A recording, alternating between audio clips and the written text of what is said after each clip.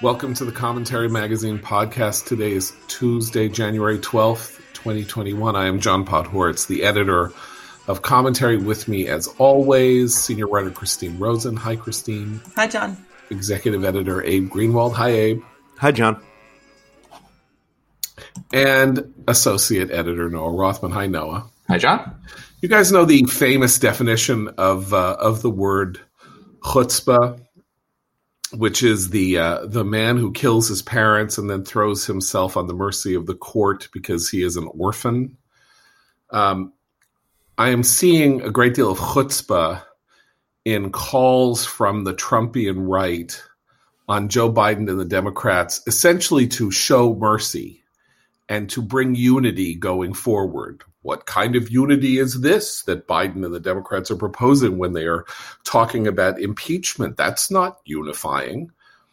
People who supported or did not attack or did not fight against the disunity that Donald Trump introduced into our political system, not just from 2016 onward, but after the election in November that he lost fair and square by the exact same electoral total that he won in 2016, and that it was incumbent upon him both as a leader and as a human being not to play this loser's game, but he did. And so tickled in some quarters and terrified of him in other quarters, and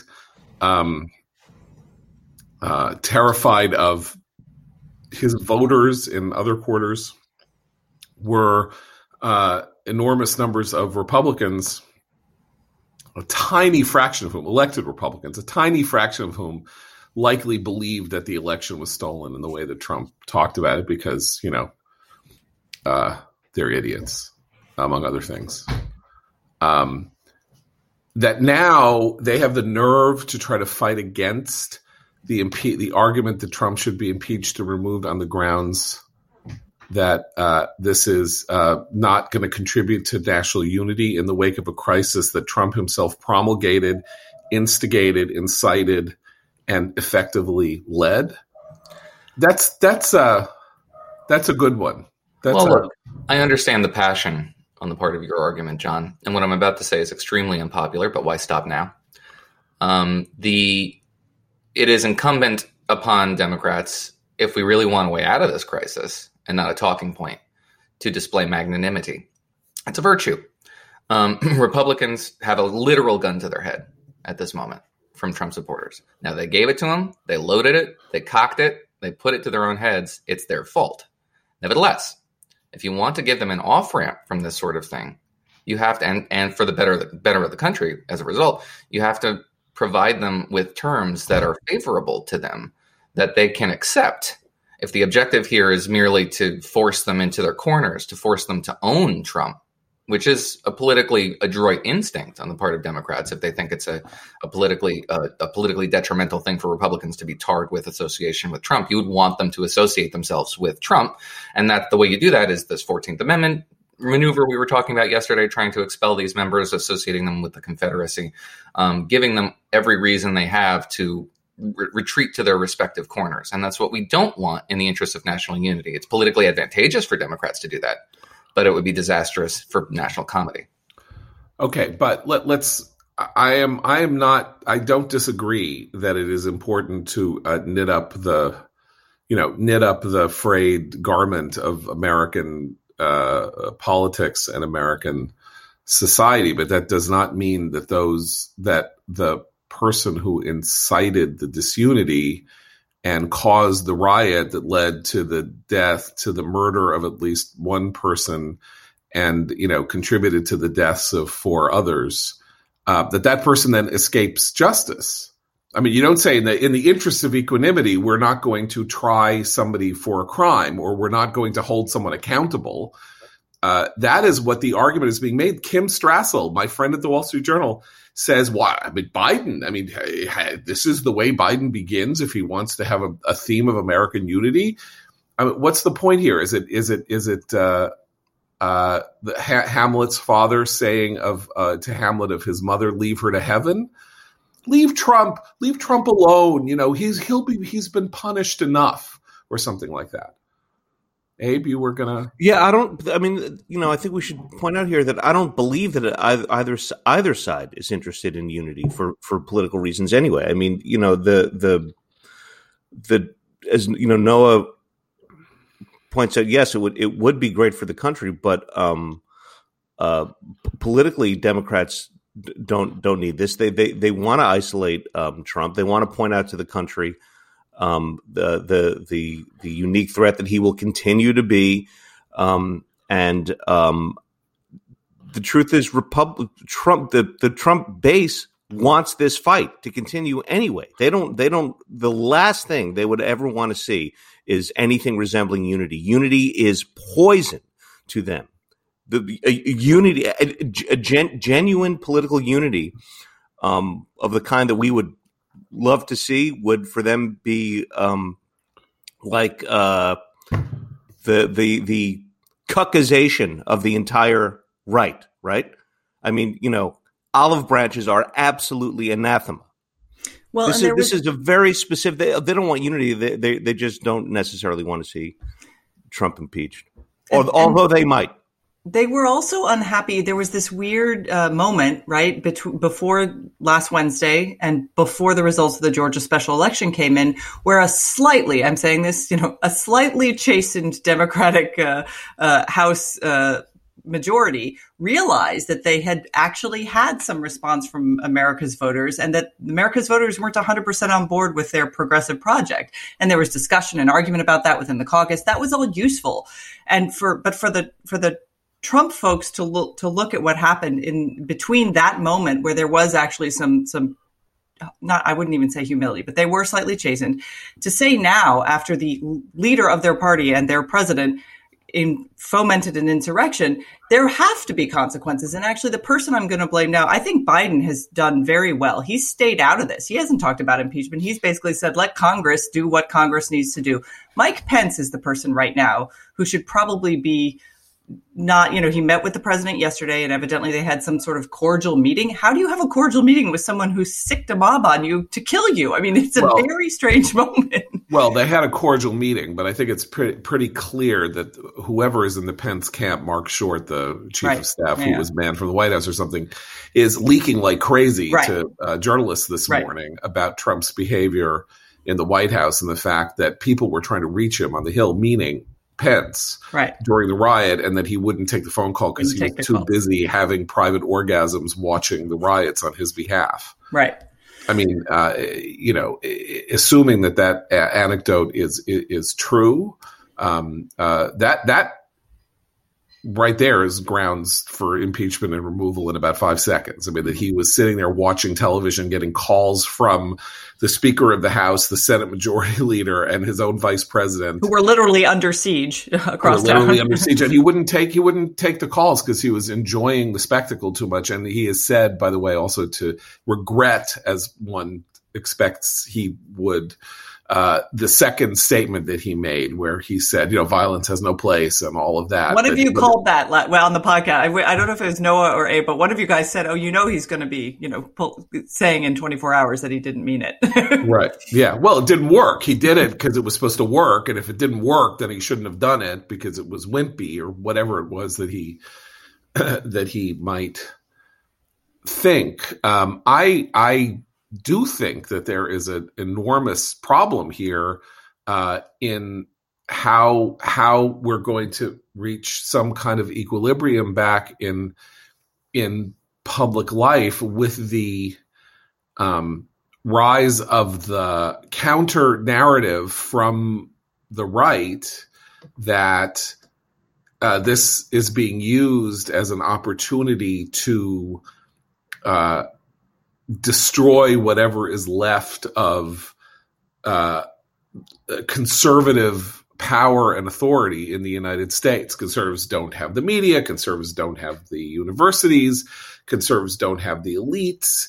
And but they had the House and the Senate, or they had the presidency and the Senate, and now they don't have either.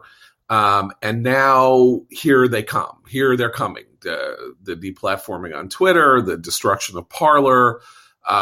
these corporations and banks and PACs saying that they're not going to support the candidates who voted, to question the results of the election. And the idea being, as our friend Ben Shapiro said yesterday on his podcast, that this is just the camel's nose. Like this is the way that they are going to come at the right. So right now it's politicians who wouldn't affirm the results of the election on January 6th. And in a month, it'll be, if you voted for Trump, we're going to fire you. Now, that may be extreme. That may not really be the way things go. We are talking about 75 million people after all, but that's the fear on the right. And that itself is a fomenter of disunity, that fear, and can be used to, puff things up and create this sense of grievance that remains the most potent force on the political right, even after a 2016 election in which conservatives took the reins of power in the House, the Senate, and the presidency, and found themselves in a dominating position at the state and local levels in the United States, effectively leaving the Democratic Party at that moment in charge of the 10 largest cities and their populations, and not all that much else. If you think that this is an overreaction, I think you can make a case that it's an overreaction. I think it's really case by case basis. Which is an overreaction? The general response from the private sector to this menace. I think there's a big distinction to be made between cutting off access to Parler's servers as it's actively fomenting insurrection and violent threats against lawmakers, and cutting off donations to Republican lawmakers from banks. Those are two very different things, but they're all part of the same reaction. And I think you can make a case that it's an overreaction, but it's an overreaction in response to an epochal event that was your responsibility. You did this. I think probably just about everybody believes that Democrats suffered in the 2020 elections, and the farther down the ballot didn't do as well as they would have because of the violence in major American cities that they presided over, the violent whom they coddled, and the failure of the party to make a big bright line distinction between peaceful protest and riotous demonstration. And that Republicans will suffer similarly. They will suffer similar electoral consequences because the public doesn't like this sort of thing. So Democrats have an advantage that they could press in order to get Republicans on board, which is their own self-advantage, their own self-interest. If you want to win elections again, this sort of thing is anathema. Come on over. Right. But in the House, this is the complication with the big sort, where people now live geographically in proximity to the people they agree with ideologically in a way that was not the case throughout most of American history. So the Senate involves, there are only 10 states or something like that are so dominated by Republicans, that there's no chance of getting the senators to be, rational, let's say. But in the House, it's much, much more. Those the Trump partisan voter affiliation numbers in, 100 of the House seats are 20 points or more. And so for them, they have to win their own elections, and this is how they win their own elections and stay and prevent themselves from being primaried by somebody else. I mentioned last week Chip Roy, who is a Republican congressman from South Texas, who had been Ted Cruz's chief of staff, said in announcing that he would not contest the results of the election that he might be signing his own political death warrant by doing so. And it's just a matter of fact that you can't expect people to publicly, sign what might be their political death warrants. I mean, maybe you should for moral reasons and the health and safety of the republic, but they're not going to do it. Human nature dictates otherwise. And so the party, generically understood to be its own independent force, needs to separate itself from Trump.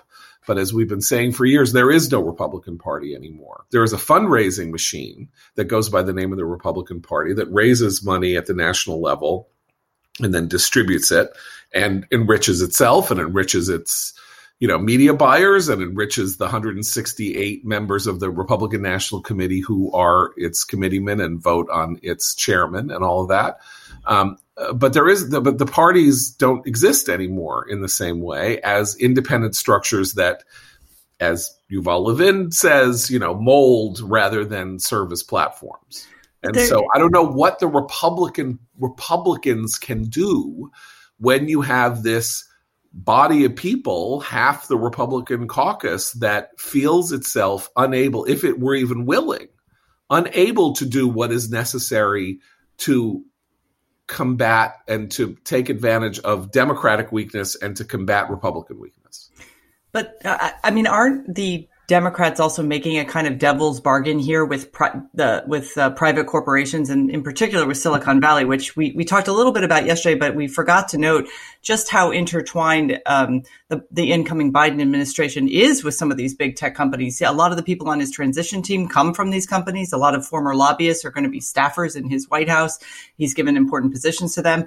So I feel like it's funny one person we haven't heard much from is Elizabeth Warren in the last few weeks about big tech. And she had actually been one of the people on the Democratic left who'd been critical of some of what big tech has proven itself willing to do in these situations. But the Democrats are going to end up in a situation where if they're consolidating political power at the same time that they're eager to have private corporations helping them with that could serve as a point of backlash for a lot of voters, even those, especially once Trump is off stage. That is very concerning to a lot of regular people. The idea that your bank is not going to do business with you because of who you voted for. I know what you said this earlier, John. Right now, that's an extreme concern. But I think the events of the past week have given a lot of people that fear, and they didn't have it before. They would always sort of roll their eyes and say, oh, you're overreacting. But actually, there are some examples here that are an overreaction that have held, that nobody's challenging. In fact, people are praising it on the Democratic Party side. So that actually has I think, long-term consequence for the Democrats with their own coalition. But it's very disturbing to a lot of people, and it should be. I think that kind of power is extra democratic, and it is not something that we were able to manage to try to control beforehand, and it's even worse now. Right. Well, it's like the most prophetic statement made in the 2010s, short-term advantage, long-term destructive effect. Right. By Mitch McConnell in response to Harry Reid blowing up the filibuster for judicial nominees when he said, you will regret. I'm telling you, don't do this because you are going to regret it because we're going to have this power just like you did, and you're not going to be happy with the results. And look at the results. 200 or something plus judges that Trump appointed in just 4 years. I mean, that is what happened. So you have this kind of short-term gain with the corporations announcing they are going to establish this fealty test or whatever you want to call it, loyalty to the Republic test on who they're going to support, which, if they were saying this about, Antifa or something like that, we would probably say that that's good. It's a lawless movement that's, anarchistic and trying to, destroy the fabric of our society. But this is only, the simple fact of the matter is that the members of Congress who on last Wednesday, who voted to object to the results of the elections in Arizona and Pennsylvania are people who are siding with an anarchistic mob. And so, I can understand why Hallmark wouldn't want to be associated with them. But it is this question of, does Hallmark then stop selling, greeting cards Hallmark is a company, I'm sure, that depends enormously on the business of the 74 million people who voted for Trump. The Hallmark Christmas movies aren't being made for hipsters in Brooklyn. I can tell you that much. That is not who's watching them and for whom they make $50 a year now.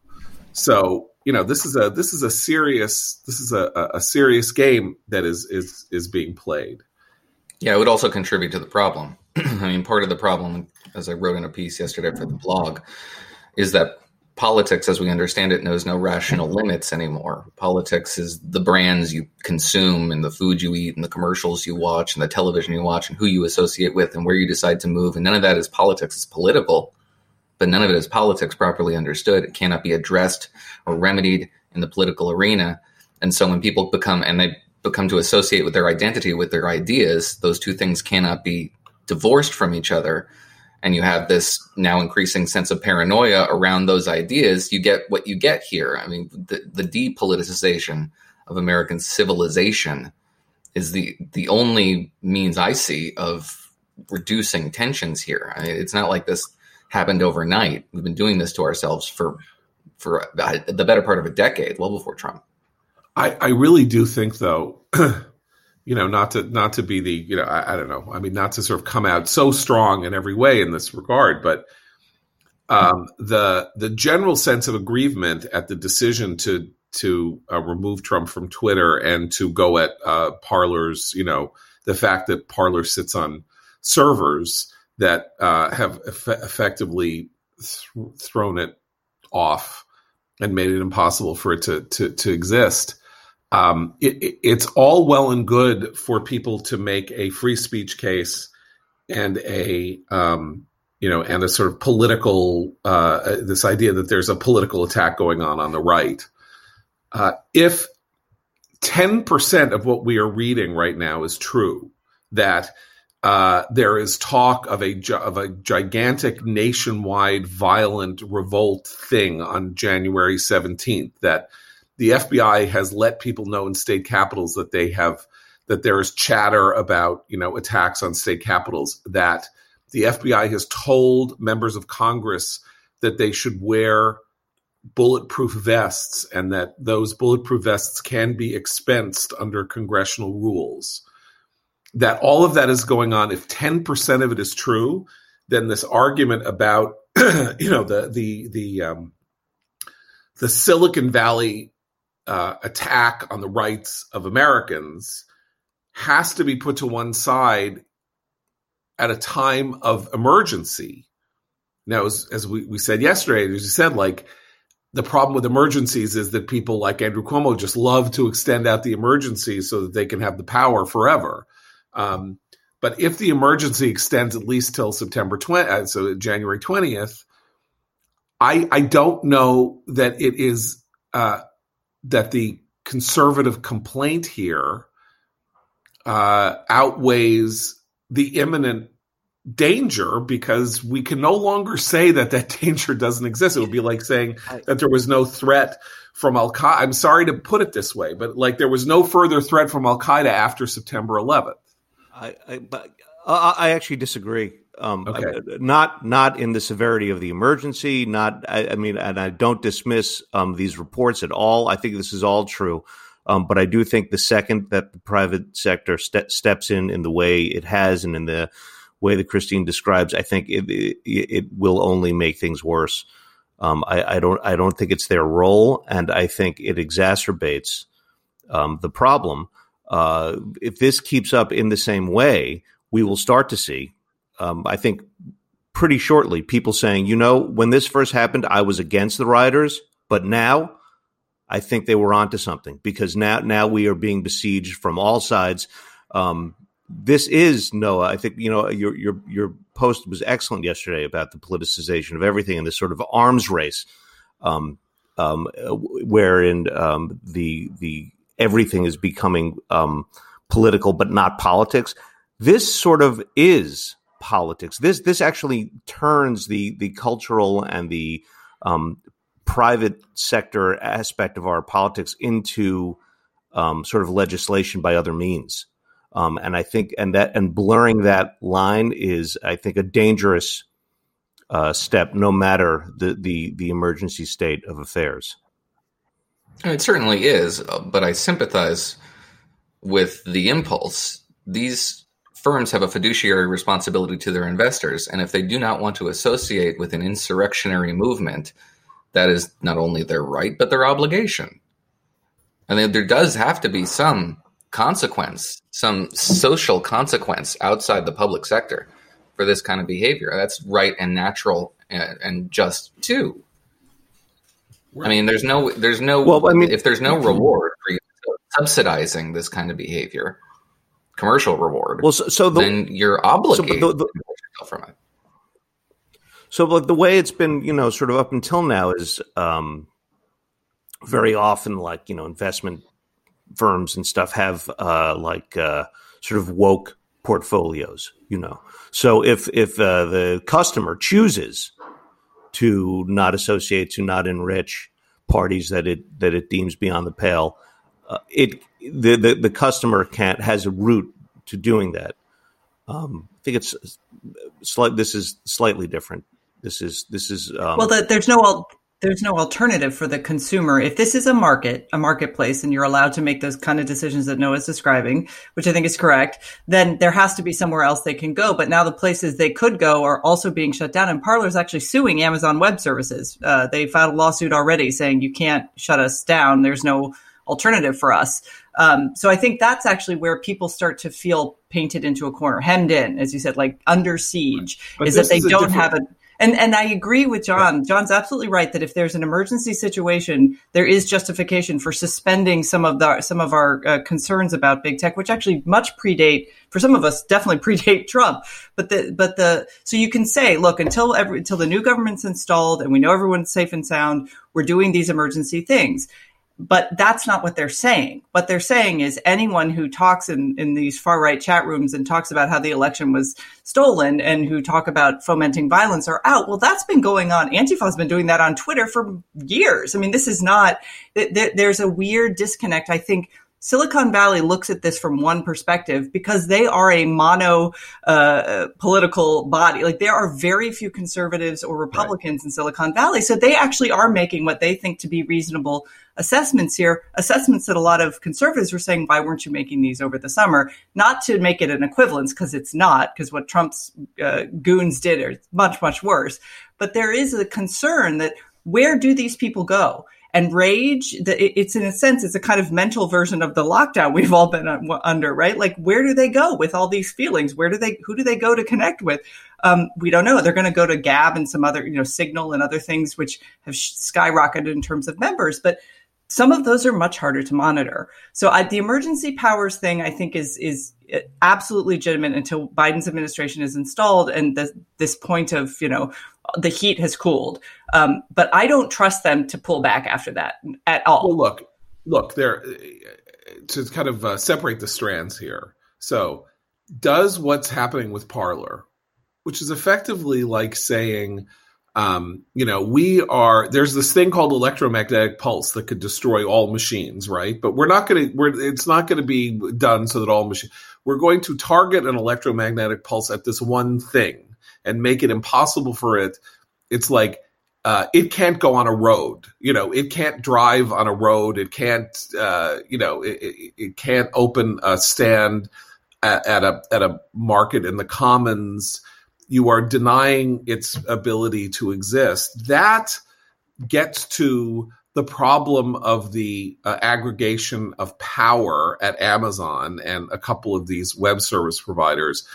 It is a different question because, this is where the Mitch McConnell example takes place, which is if they could do it to Trumpers, or extremist, Gadsdenites or whatever you want to call it, they can do it to the left too. And so, invoking this power is bad. And the fact that it can be invoked and used makes a very strong argument for the breakup of Amazon and the refusal to allow the aggregation of this amount of power over the internet to one or two or three companies. So that's one key point, and that's a larger issue where you could, in other circumstances, have seen a kind of grand coalition of Josh Hawley on the right and Elizabeth Warren on the left saying these companies have too much power. This was not what the Constitution intended. They are monopolies, or Amazon is functioning as a monopoly over the gate to the internet.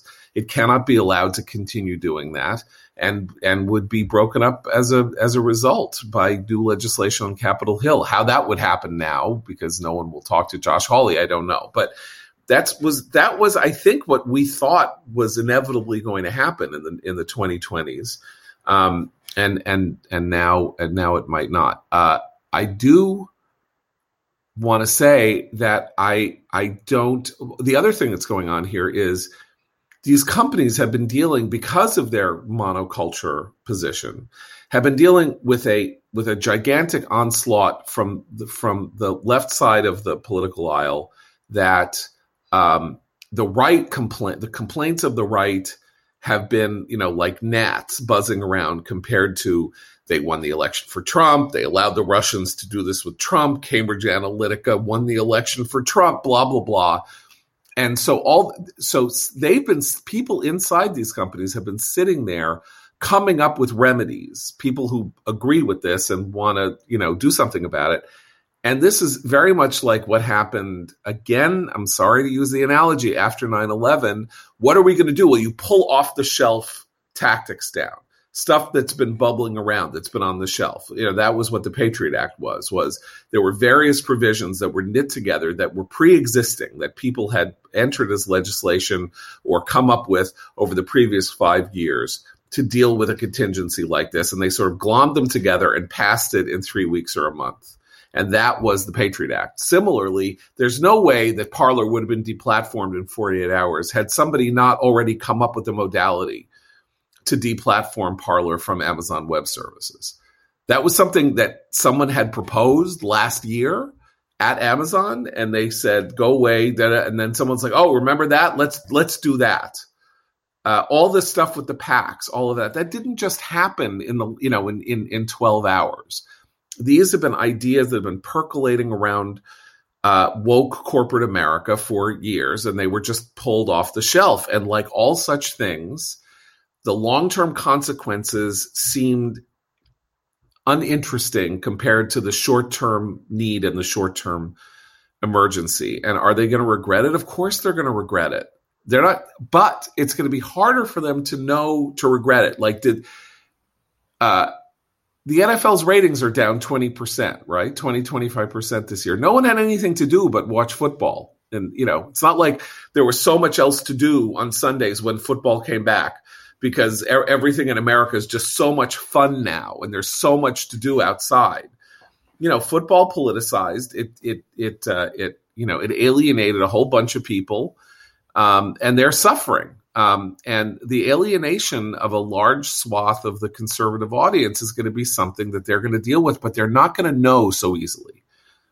They're going to say, I don't know, it's a recession. That's why our business is down, as people pull back and pull away because of their anger at the way they're being treated. Can I just add one thing to this public-private discussion with these companies, is that the government is in business with a lot of these companies. Like, they host government servers too. It's not just private, businesses like Parler or Twitter. I mean, the Amazon Web Services and Google contract with the federal government all the time. And in fact, it's interesting that you brought up the pressure from the left. Google got a lot of pressure from its own employees not to go into business with the Defense Department on AI research and drone research, because the very woke people who work at Google out in California didn't like that. They're like, we don't want to build weapons. We're here to do good.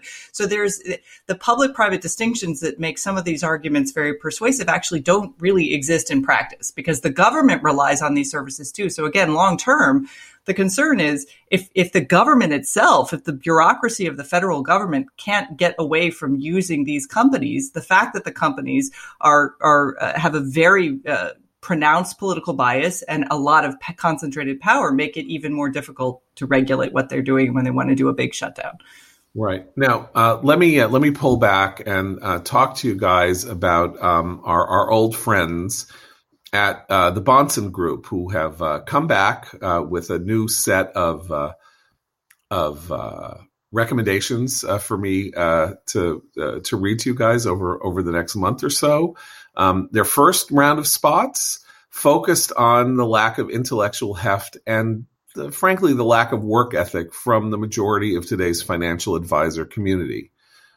But just as the country is looking for some kind of unity amid a time of political distress, the Bahnsen Group has decided it will no longer be divisive and will stop focusing on the laziness and low engagement of so many investment professionals. Bahnsen Group will do its best to build unity and cohesion by not speaking so much to the sad state of affairs in the industry of financial advice giving, and instead focus on the positive. The positive is this: the Bahnsen Group is made up of 27 people with offices in New York City and Newport Beach, California, managing $2.6 billion, providing comprehensive investment management, financial planning, and estate and tax planning services. The Bahnsen Group communicates tirelessly with its clients to make them more informed as investors and to offer a truly thoughtful investment approach to the challenges of today's financial markets. Read their investment commentary at dividendcafe.com and check out from that site all you may want to know about the folks at the Bahnsen Group, and we thank them for sponsoring the Commentary podcast yet again. I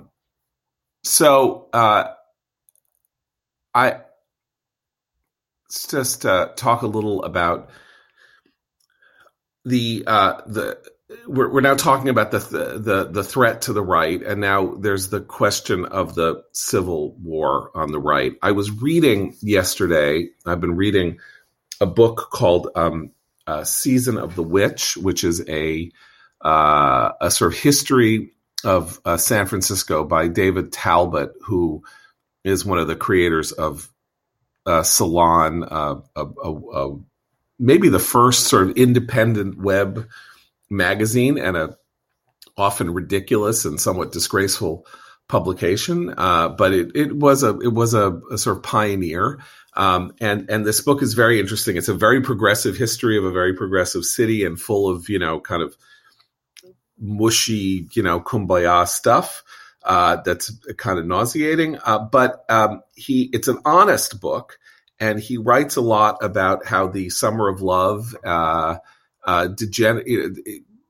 had within it, even, from 67, 68, 69, that the neighborhood that became the famous, the hate, the neighborhood that was sort of the heart of hippiedom, was a very, very rough and very dangerous place for people to live and to function. And that at the same time, you had, the Black Panthers on the rise, and the way that the Black Panthers functioned was to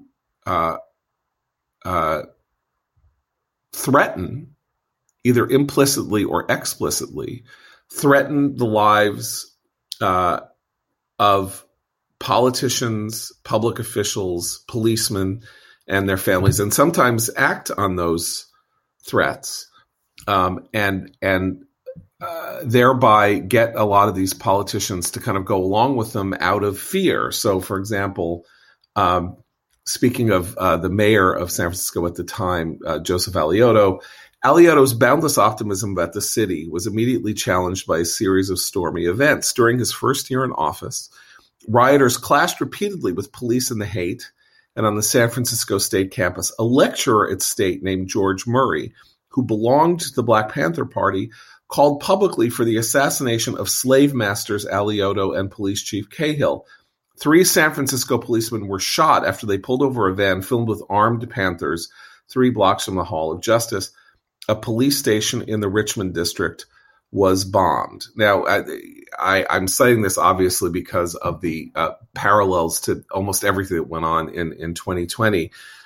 But to say that the fact that we have moved into a period in which, as I mentioned, newly elected Representative Major from Michigan says that he knows of at least one case in which somebody voted the way he voted on Wednesday night on the electoral challenges out of fear for himself and his family. That the fact that this is that the Trump-inspired mob has now taken the fear that Trump has represented, which is a fear of political retribution for crossing him, now into a fear of actual retribution, represents a unique moment in American political history at the national level. There's been stuff like this all the time. It's what gangsters do in cities, right? They get interwoven with politics in neighborhoods and stuff like that. And then when political officials say, I can't do that, they say, okay, well, good luck to your wife then. I mean, that's a classic old timey way that people have behaved in rough fashion. Remember, Trump loves that word, right? Very, very rough. That guy was they're very rough. We could be very rough. That's mafia talk. That's building trades mafia talk. But there has been almost none of that we know of at the federal level.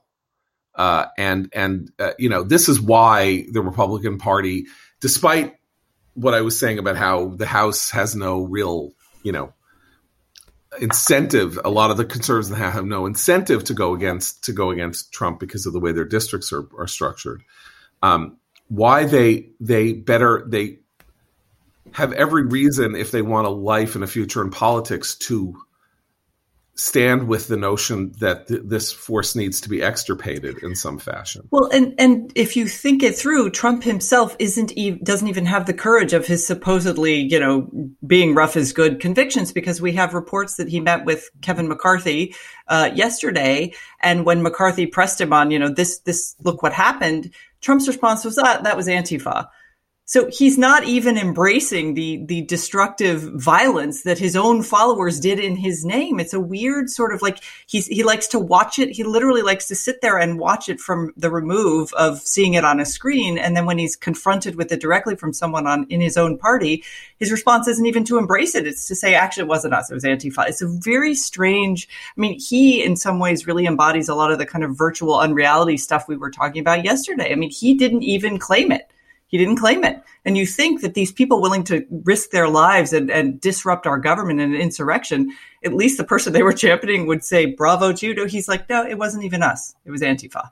He claimed it on Wednesday. He claimed it during the riot. He was sitting there. That's what everybody was saying in the White House, supposedly. He was sitting there all excited to watch the riot unfold on his behalf.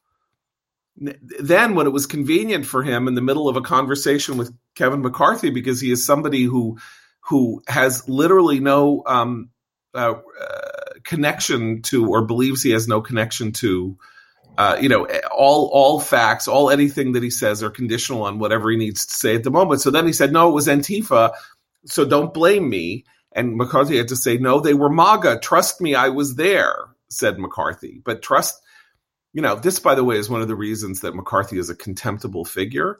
If after that conversation, which he then retails to the press, he continues to stand as some kind of bulwark against Trump's impeachment and removal when he had that conversation with Trump, fine. So he'll do what he has to do politically. He's a contemptible figure. We talk about how contemptible it is when people in the press say things that they know not to be true because they're politically convenient. Well, here we are with Kevin McCarthy, the minority leader of the House of Representatives. Interestingly enough, Mitch McConnell will not speak to Trump. Apparently, he has decided that he will no longer have any truck with Trump. Which again, maybe that's like closing the barn door after the horse has gotten away. But I think it's pretty clear, though, that the House and the Senate members it's being made clear to the Republicans in the House and Senate that they're on their own here. Meaning, there's no directive that they shouldn't vote for impeachment or for removal. They should vote their consciences, and that the party is not going to, the party will insist on nothing. And I doubt after this that McCarthy will make any kind of a speech during the debate on impeachment tomorrow saying, unless he does do this, nonsense unity crap, and maybe he will, but maybe he won't say anything. I don't know. I thought it was heartening that they included the bullying of Raffensperger in Georgia by Trump in the impeachment as one of the reasons why impeachment was necessary. It wasn't just, that was important, I think, because it wasn't just the events of last Wednesday. It was a pattern and practice of threats to elected officials, which put those elected officials' lives at risk. And I think I was glad to see that included, because that doesn't allow people to rationalize away, it was just some rabble rousers on Wednesday. No, this is a pattern and practice, and it starts at the top.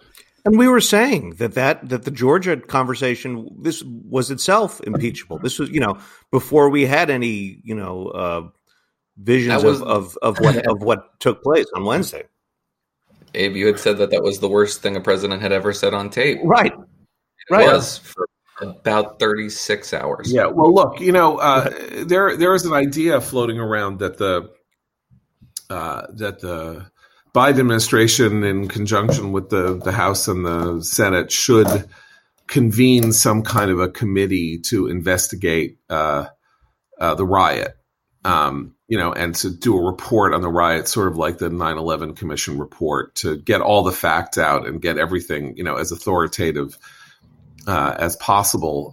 Generally speaking, I think such things are performative and false and fake. I would actually like to read such a report that is, in which people are required to speak under oath about what happened, and under penalty of perjury, so that we get some real sense of how all of this developed and evolved.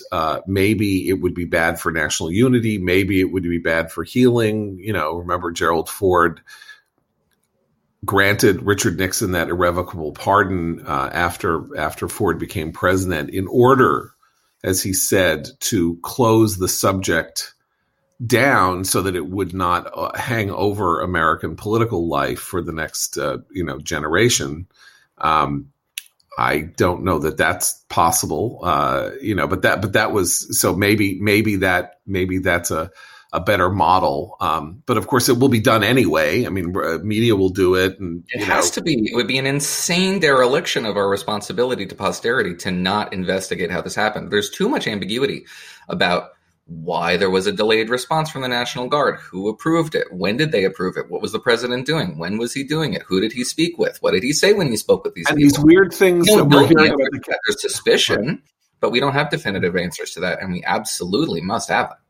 And of course, the weird stuff with the Capitol Police. I mean, we've seen the footage, the horrible footage of the violence being done to the Capitol Police by the rioters, but then there are these suspensions of the policeman who put on a MAGA hat, the other policeman who took selfies with the crowd. Yeah, there's plenty of videos of people finding a little less resistance to entering the Capitol from Capitol Police than they should have. And everybody who's on Team Lin Wood here has latched onto that like flotsam in a shipwreck. That is their justification for all of this, that this was a vast conspiracy. And both sides, the left too says there's a vast conspiracy within the police. They were on Team MAGA. They wanted these lawmakers to be killed. There were police officers from various local police departments as a part of the mob who were flashing their badges to get in there. There's conspiracies on all sides of this thing. And if we don't get definitive answers one way or the other, they're only going to fester. Well, there was that key moment in one of those pieces of footage that was being used in the outset on Thursday or whenever, of saying the Capitol Police were complicit with this Capitol policeman directing the rioters in a certain direction, and it was like, you see, they're in it with them, and then it turned out that he was directing them away from the Senate chamber.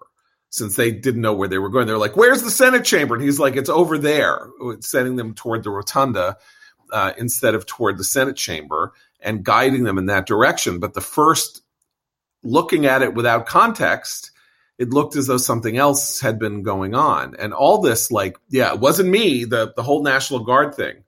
No, they said, no, it wasn't me. They said on Tuesday, but I said that we should, but then somebody said we shouldn't. Well, who was that somebody? What was going on there? And it would be very, very helpful also, so that it's not just the press, because the press is now, not that anybody's going to trust a finding from one of these commissions that doesn't go the way they want it to go. But if the Washington Post does a big multi-month takeout on this, instantly everybody at the Federalist is going to say, well, it's the Washington Post UK. Also, they're owned by Jeff Bezos, and that's Amazon Web Services, and they Parler, and so we don't even need to pay attention to what they say. So at the very least, a bipartisan commission could, in fact, get to the bottom of this in some creditable fashion. And with that, I want to thank everybody, by the way, who sent us nice messages about the gigantically long podcast yesterday that we were worried nobody would want to sit through. Apparently, a lot of you did want to sit through it, and it was very kind of you to do so. And I thank you very much for your attention and for your patience with us. and for your kind words. And until tomorrow, for Noah, Abe, and Christine, I'm John Podhoretz. Keep the candle burning.